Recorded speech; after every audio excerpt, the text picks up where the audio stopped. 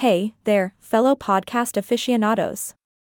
Welcome back to another episode of Magicast.ai, the podcast where we unravel the magical world of politics.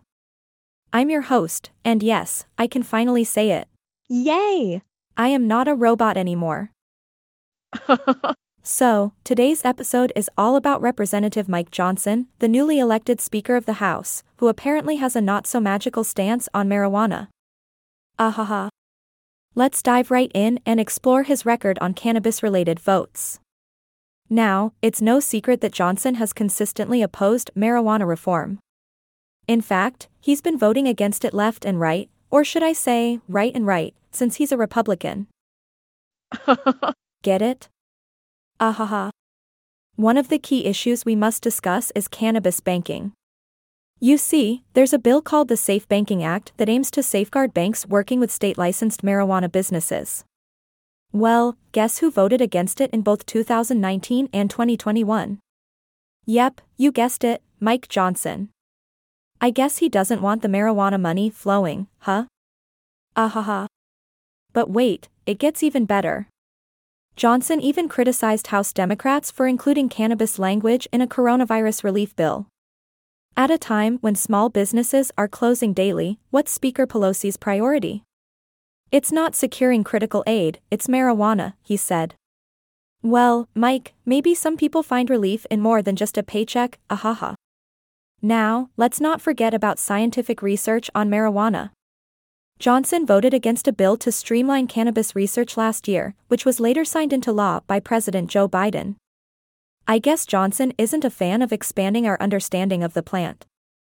Maybe he thinks it's all smoke and mirrors? Ahaha. Oh, and get this, he also voted against an amendment to prevent security clearance denials based solely on past marijuana use. I guess he believes that if you've ever touched a joint, you're automatically more likely to spill state secrets. Ahaha, come on, Mike, you can trust us, we won't reveal your secret stash. But wait, it doesn't end there. Johnson also voted against amendments to ease restrictions on conducting studies on Schedule I substances like marijuana and psychedelics.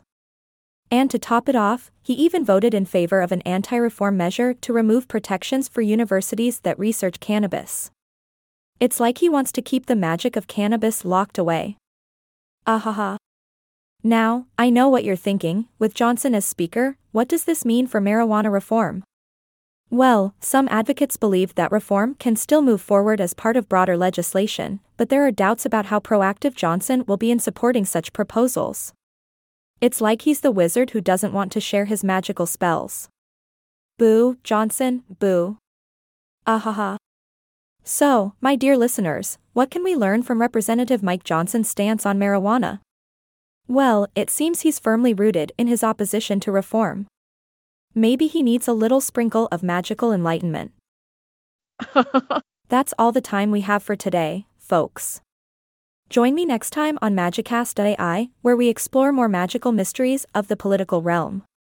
Until then, stay magical and keep those joints rolling. Ahaha.